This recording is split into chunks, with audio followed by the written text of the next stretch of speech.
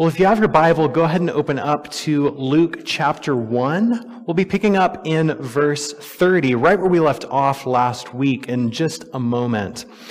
Now, last week was the first week of Advent. And we've been talking about this in our class before service, but, unlike our culture, which just explodes with Christmas as soon as possible. I mean, some as early as, they get their Halloween costumes off, and the next thing you know, Christmas music is playing everywhere you go. But some, at least, are patient enough to wait until the end of Thanksgiving. But, our culture just explodes with Christmas immediately, as soon as possible. Advent is about the quiet anticipation of good news. It's about waiting for God to do what God has promised that He would do. And so during this season of Advent, we remember that we are a waiting people, waiting for Jesus to return. This is who we are right now. Often during the season, we look back to God's people throughout history who've waited for the arrival of their Messiah. Those ancestors who first received God's promises. And then there's the prophets who just kept reminding them of what God had promised. And the people waited. The people waited. We too are among those who wait. Now, this year, as we journey through the seasons of Advent and Christmas, we are looking back to one particular person who shows us up close and personally what it looks like to receive good news and wait for its fulfillment. Mary. We are looking to Mary, the mother of Jesus. Last week, we looked at the background and the setting of Mary's life. We heard Gabriel's announcement, "Greetings, favored one, the Lord is with you." Which we saw, as we looked at it last week, was not just a friendly greeting or even a kind blessing, but this was the beginning of a prophetic call for Mary to participate in the mission of God. And last week, we saw Mary's first response. She was greatly troubled and wondered what kind of greeting this might be. Greatly troubled and wondering. And so as we continue today, Gabriel will share more about what Mary is being called to participate in. And we will see Mary's second response, asking a question. And so let's read together Luke chapter 1, beginning in verse 30. The angel said to her, "Do not be afraid, Mary. You have found favor with God.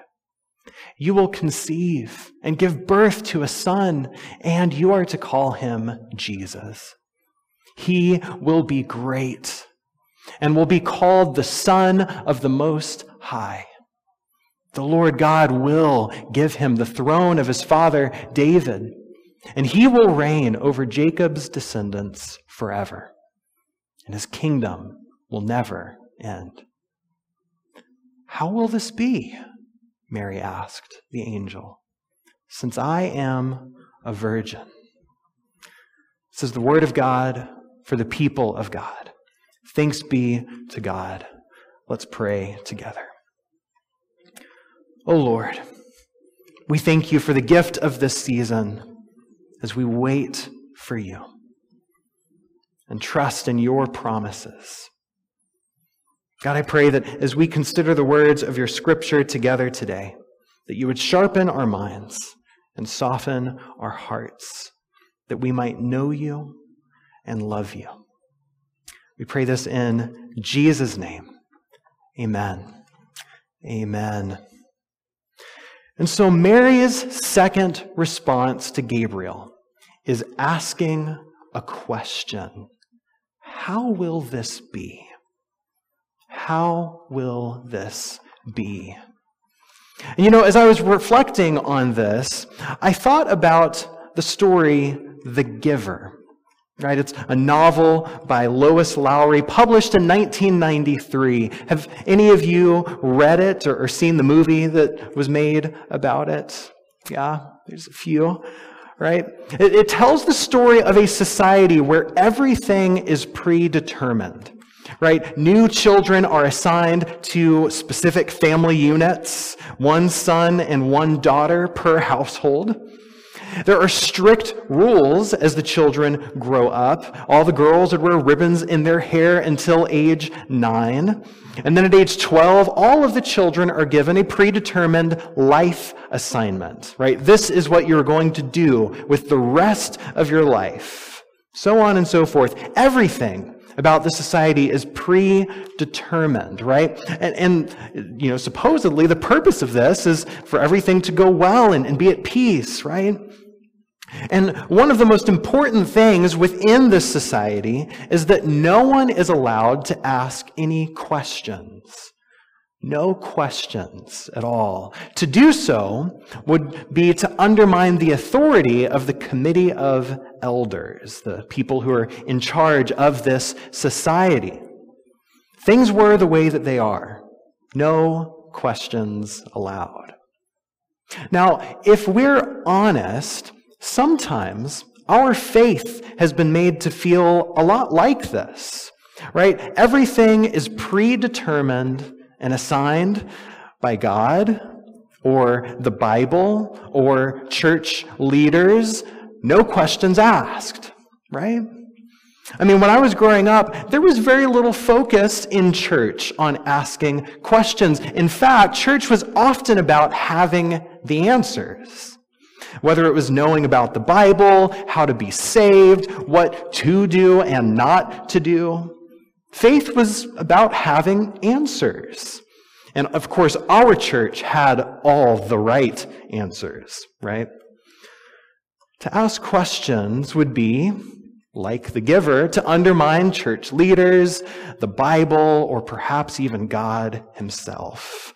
And so question asking was looked down on. People who asked questions were troublemakers. They were doubters. You know, we were the people with the answers.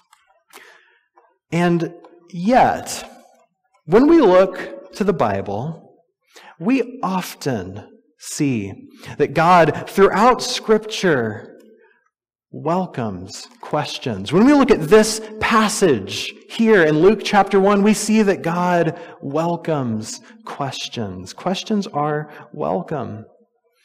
Just like Mary in this passage, as we respond to God, we should be a people who lean in deeper to what God is saying by asking questions.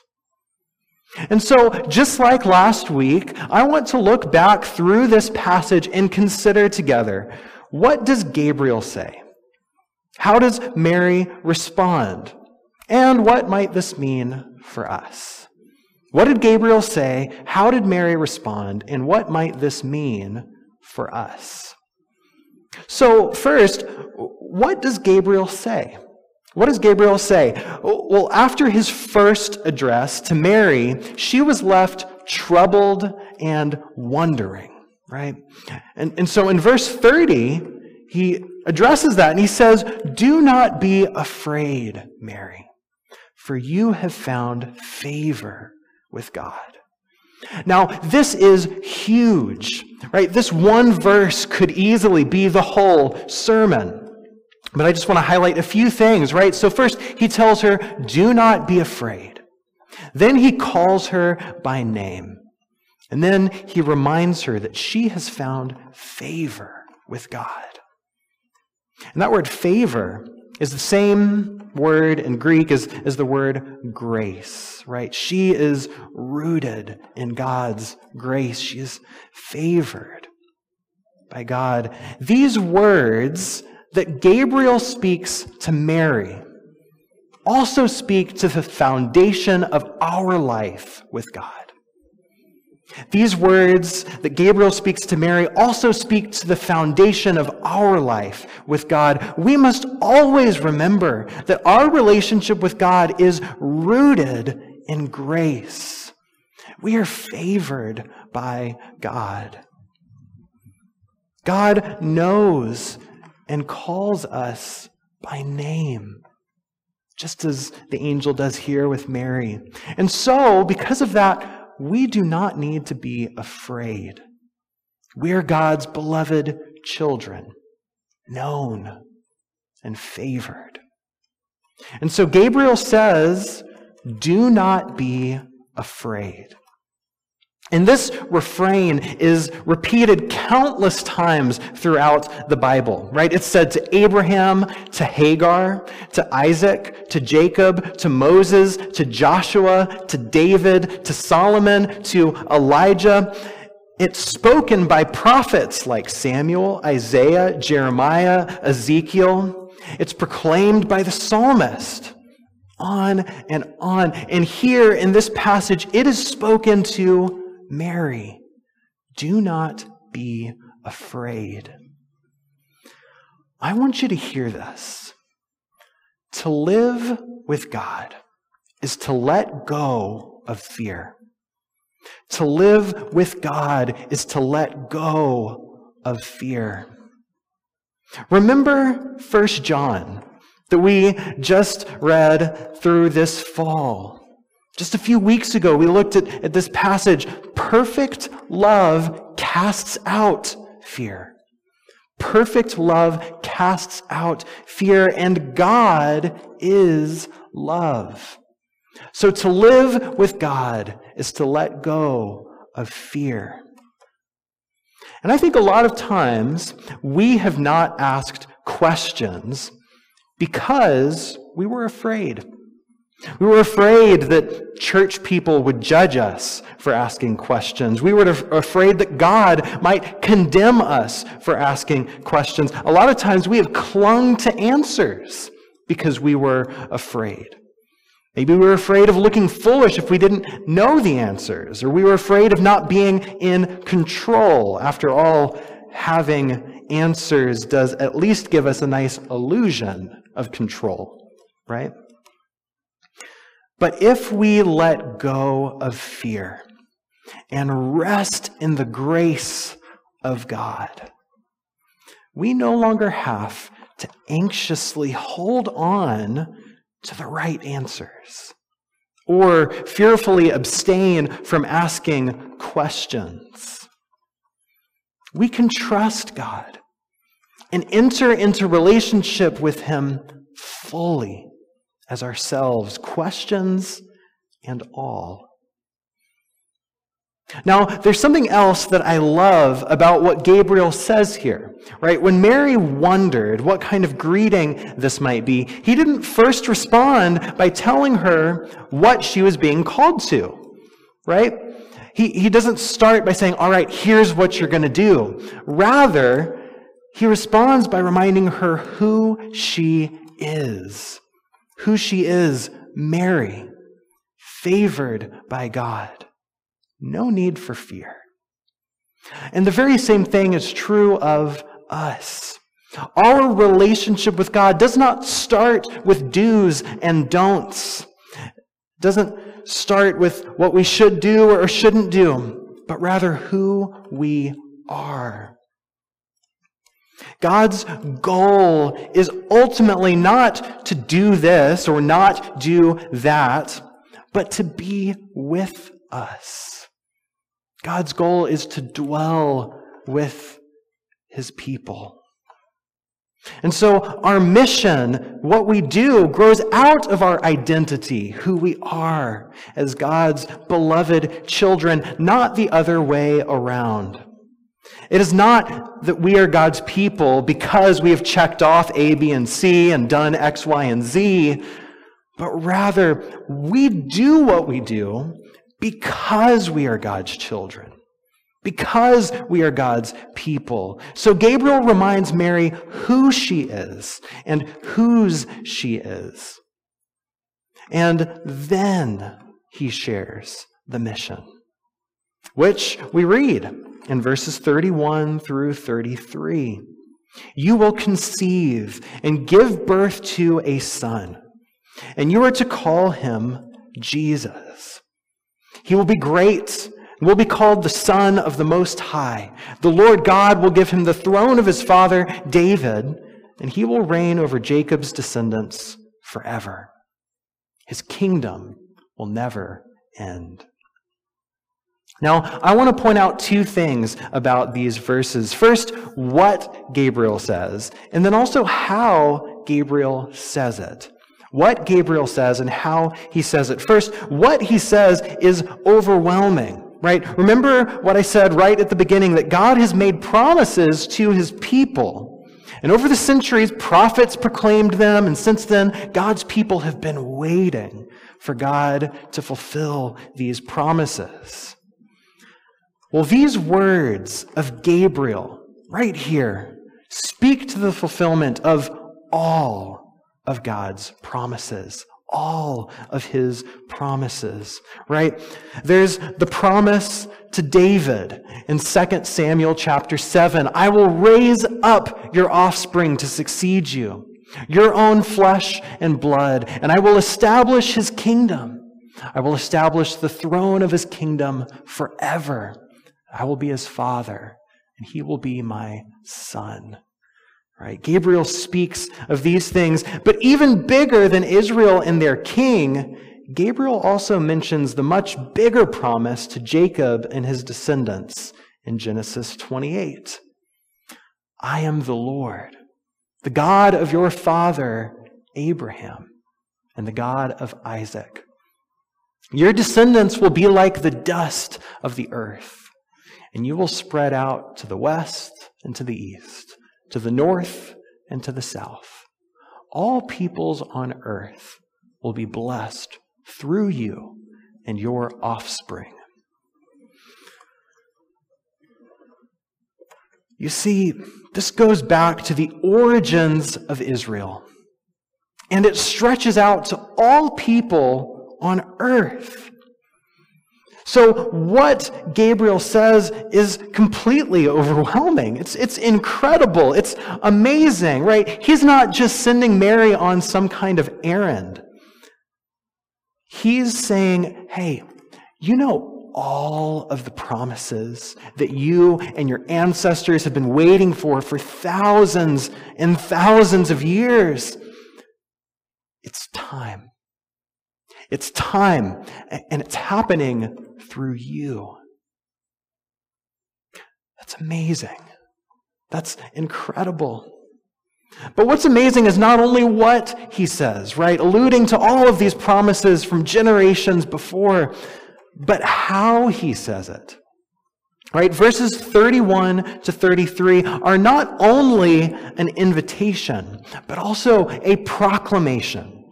Over and over again, Gabriel proclaims what will happen. You will conceive and give birth. He will be great and will be called the Son of the Most High. The Lord will give him the throne of his father David, and he will reign over Jacob's descendants forever, and his kingdom will never end. Just like all of God's promises before, Gabriel is not just suggesting this, hey, this might happen. He is promising it. Hey, this is going to happen. This is amazing. This overwhelming culmination and fulfillment of all that God has done among his people is to happen right here through Mary. And then comes Mary's response. How will this be? How will this be? And I love the honesty and the humility in this, right? She is not too afraid to ask a question. She's also not so proud as to presume, well, of course, it's about time I get my big break, right? I've been waiting around for this. Rather, she honestly and humbly asks a question. How will this be? How will this be? It's like she's saying, hey, surely you've dialed the wrong number, right? You've reached the wrong address. Return to sender, all right? How could this possibly be? What I love about this is that this is the same pattern that we see in other prophetic calling texts throughout Scripture, right? Whenever God meets Moses in the burning bush, Moses says, "Who am I that I should go to Pharaoh and bring the Israelites out of Egypt?" Or whenever God calls Isaiah in the heavenly vision, Isaiah responds, "Woe to me! I am a man of unclean lips." Whenever God calls Jeremiah, Jeremiah says, "I don't know how to speak, and I'm too young." Right? It is a rite of passage for a prophet to first object and question this calling. Right? If someone got God's call and their first response was, "Hey, you got the right guy, it's me, let's go," that's probably not the right guy. All the prophets, when they are called by God, first go, "I'm not sure about this." And that's what Mary does here as she is being called by God. And here's something that I have been realizing more and more as I've been reading and reflecting on this series, is that Mary truly is a prophet in the true sense, in the highest sense. The scene between her and Gabriel is just as much of a prophetic calling story as any other in Scripture. And I mean, what is a prophet but someone who is called to bring the word of God into the world? I mean, throughout the Old Testament, the prophets proclaim the word of God in sermons and songs and oracles and proclamations. This is what they do. They proclaim the word of God. But other times throughout the Old Testament, we also see prophets embody and enact the word of God. Right? Like whenever Isaiah is lived completely naked for 3 years as a sign of judgment against oppressive nations, right? You can check it out. I think it's Isaiah chapter 20 or somewhere thereabouts. Or whenever Jeremiah goes and buys a field as a sign of hope that God is going to bring his people back to their home, back to this land. Or you probably know when Isaiah is told to marry a prostitute as a sign of God's ongoing forgiveness and faithfulness, despite the fact that his people betray him. Right? Prophets are not only called to proclaim the word of God out loud, but also at times to embody and enact the word of God. And see, Mary truly is a prophet in all of these senses. She is called to bring the word of God into the world, not only through her speech, which we'll read a little bit later in this chapter, a great song of prophetic proclamation. Well, we'll see this in a couple of weeks together. But even more so, she brings the word of God into the world through her body. As Gabriel says, she will conceive and give birth to a son. And not just any son, the Son of the Most High. And unlike other prophets, her embodied action is not only a metaphor of bringing God's word into the world. She is called to literally bring the capital W word of God into the world. Through Mary, the Word becomes flesh and dwells among us. She truly is a prophet in the highest sense. She is called like the other prophets in Scripture, and she responds like other prophets do, with that humble objection. How can this be? You know, I thought about this a few weeks ago whenever we affirmed our elders, and both Chris Cole and Mary Sankrin shared about their process of discerning. And both of them shared that their first response was, "No, surely not me." And then both of them paused and continued to consider what it was that God might be calling them to, right? And that moment of pause is a sign that maybe they were the right folks to call into eldership here, right? This is how we see God calling people time and again throughout Scripture. And this is what we see here with Mary. How will this be? How will this be? Now, notice that Mary asks her question in the same way that Gabriel spoke. She says, "How will this be?" How will this be, right? Just like he said, "will happen," over and over again, she asks, "How will this be?" She is not objecting or questioning that this will happen. She is just honestly and humbly wrestling with this good news. See, her question emerges from the deep places, the deep places of an honest and a humble heart. And I think it's helpful to consider her question here in the context of Luke's larger story. Because this is not the first time in Luke's story that we encounter a question that's directed at Gabriel. You see, earlier in chapter 1, Gabriel appears to Zechariah. We talked about this a little bit last week. Appears to Zechariah and announces some very similar news. There's going to be an incredible birth. And Zechariah and his wife are both well along in years, is what the text says, how it describes it. That's a very kind way of putting it. And Gabriel comes to say, "Hey, you're going to have a son." And Zechariah also responds by asking a question. But it is a very different question. Zechariah asks, "How can I be sure of this? How can I be sure of this?" Right? How will I know? In other words, how can I trust you? Whereas Mary's response is, "All right, so how are we going to do this? Right? How will this be?" Do you hear the difference between these two questions? And of course, Zechariah is immediately scolded and sentenced to 9 months of silence to think things over. So what is the difference between their questions? What is the difference between the question that Zechariah asks and the question that Mary asks? Well, one writer, Kathleen Norris, describes it this way.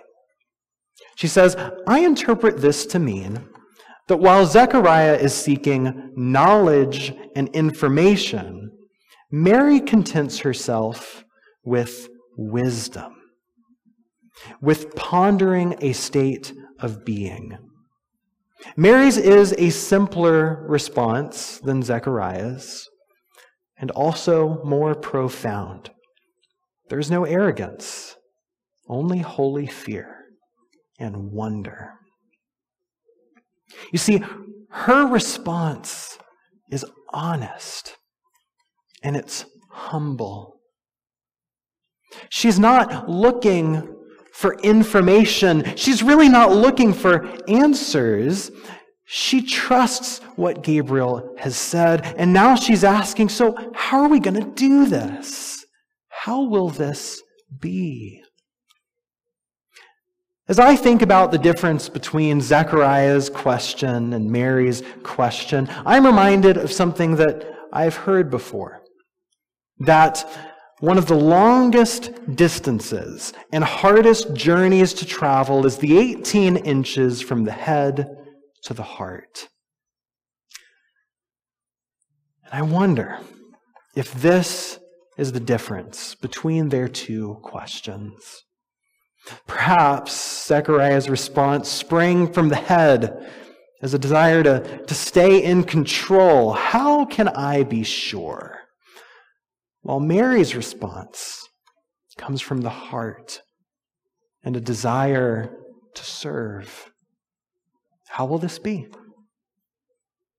See, God invites us to ask questions. But as we can see with Zechariah and Mary, there are some questions that really are only dead ends, while other questions open up pathways that we would have never imagined. So, I want to ask us to consider, in this Advent season, as we come to this season of waiting, what questions do you have? What questions arise in your hearts and your mind? Are there questions that we are too afraid to ask? Are there answers that we're too afraid to let go of? You see, in Christ, we do not need to be afraid. We can bring our whole selves, questions and all. And perhaps these questions are not signs of troublemaking or undermining, but rather signs of humility and honesty. I was recently listening to a podcast where a group of people were discussing faith and doubt, and one of them shared something incredibly profound. He said, if we, Christians, were more honest about our doubt, then the world around us might be more honest about its faith. If we were more honest about our doubt, the world around us might just be more honest about its faith.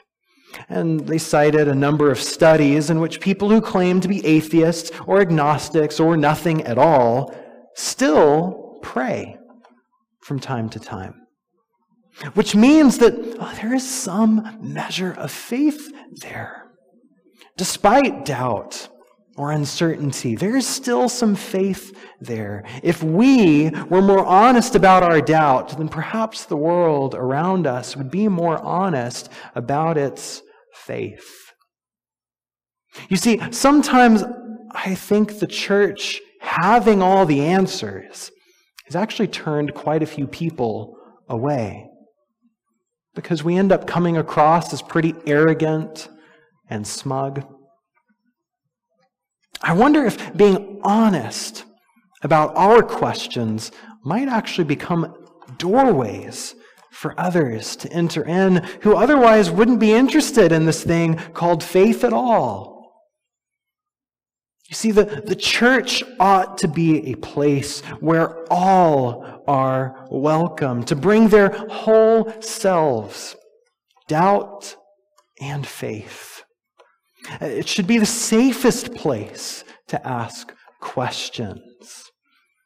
Because in Christ, we do not need to be afraid. Now, some of you are not afraid of asking questions, right? You have all kinds of questions. And as I just said, questions are welcome. But in our questions, I want you to consider where it is that these questions come from. Where do your questions come from?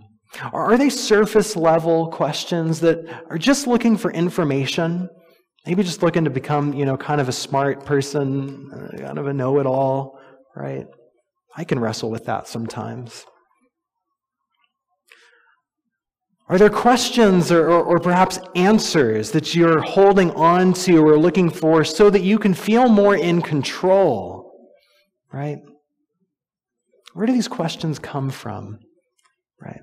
And if so, I want to invite you to dig deeper. Dig a little bit deeper. Make that difficult journey from the head down to the heart. Whatever questions may surface, look a few layers beneath and ask, why is this question important to me? What am I hoping to gain from this question? dig just a little bit deeper beneath the surface, to go beyond that initial question into the depths of the heart. And ultimately, as we journey deeper into the heart and the soul, we will at times come to questions that may not have nice, neat, tidy answers. That doesn't mean that we shouldn't ask them, but it may mean that there are questions which we will never quite find answers to, but as we ask them, we are actually called to live in the mystery of God. I mean, but what an amazing thing that, instead of finding answers, to find God Himself. And this is ultimately the definition of faith. This is what faith is. It's not certainty. It's not having all the answers. Faith is trusting God and living faithfully in the mystery. So when Gabriel announced this good news to Mary, she responded honestly and humbly with a question. As we continue in this season of waiting, may we bring our questions to God. May we find Him, and may we be found by Him. Amen.